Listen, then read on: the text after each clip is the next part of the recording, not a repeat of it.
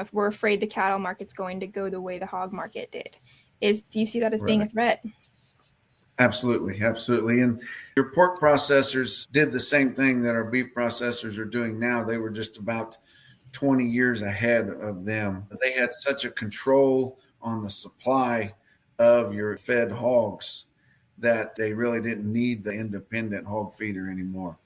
And what they did in 1998 is they just decided that they had enough fed hogs to operate without them. And so they took the cash hog price to 8 cents a pound.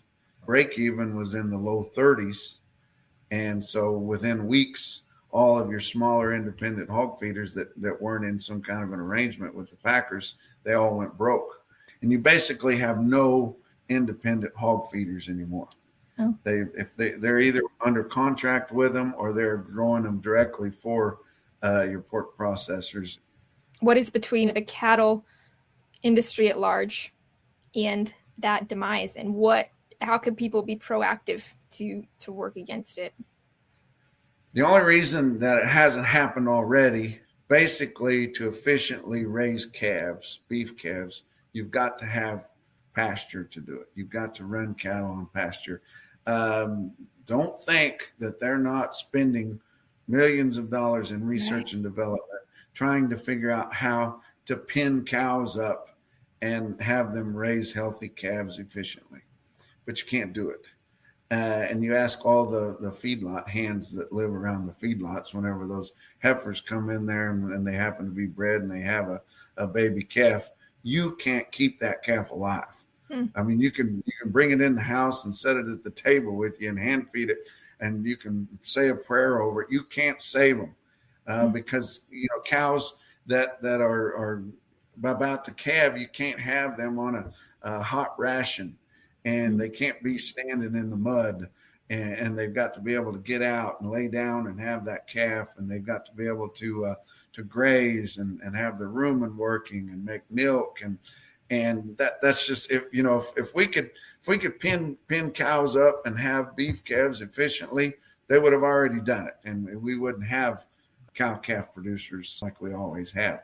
But that's the main thing that's holding it back. But slowly, very slowly, we're working that way. And I promote things like this Cattle Price Discovery and Transparency Act to try to stave this off as long as we can. People might think that those things are just at the cattle feeding or at the fat cattle point in the process, but it directly involves them. Because if you don't have it where independent cattle feeders can get a fair price for their fat cattle, well, then they're not going to be able to buy the yearling feeders as high. So that's going to make it tough on your backgrounders. And then the backgrounders are not going to be able to give such a price for the calves.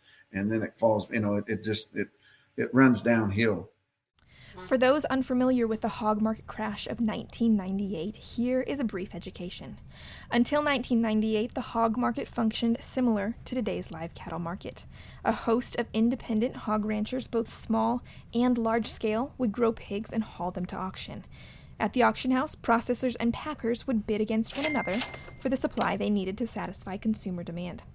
This meant that large or small scale, each producer would receive a fair market price for their pigs, and this is because of competition on the bidding end. When there are buyers competing against one another in a live market, the buyers will naturally pay what the consumer demand warrants for that product. However, in the pork market, the large packers began to bypass the open market and establish private buying contracts with the larger pork producers. And what this did was it removed the buyers from that market and sent live pork prices on a steady decline in the 1980s and the 1990s. This finally culminated in 1998 when the pork packer had established enough independent contract ties to satisfy its demand for the year, and as a result, they did not show up to bid on the open market. This sent the price of live pork from 50 cents per pound down to 8 cents per pound in just the space of a weekend. This completely wiped out many small pork producers in just the space of a couple of weeks. And the beef market is following suit. In fact, as we speak, 70 to 80% of the beef that is filtered through the supply chain is already being purchased via private contract. And the reality that live cattle prices are down 50% from 1990 to 2022 only reinforces this reality. We are just a stone's throw away from history repeating itself. And as such, Mr. Corbett Wall endorses things like the Cattle Price Discovery and Transparency Act to preserve what remains of this free market. And I am looking straight at you, the consumer.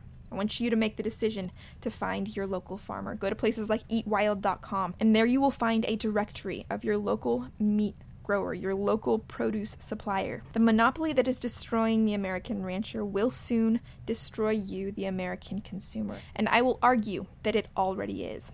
What happened in 2020 was not a series of food shortages. It was the inability of this fragile meat packing system to deliver meat to the consumer when they needed it most. The price spikes and empty shelves were a result of the fact that these packers had to euthanize millions of pounds worth of animals instead of funneling them through their processing streams. And this was due to regulations, shutdowns, and the like. And it was a wake-up call to us that our primary means of feeding ourselves could not sustain the shockwaves of a national emergency. And to be honest, what we have seen over the past couple of years is nothing in comparison to, I believe, what we will see in the coming years. We were given a drill with 2020, with 2021, and here in 2022, seeing exactly what is going on, but still having the opportunity to establish ties with our local farmer. And when I say that, I don't expect you to go out and replace 100% of your groceries with these local farmers. Commit to one item, whether it's beef, whether it's pork, whether it's produce. Commit to purchasing one item off of your grocery shopping list from a local farmer. And if you have the resources and you're interested in producing your own beef, click on this video where I talk about how I produced and privately processed 1,000 pounds worth of beef as an absolute beginner.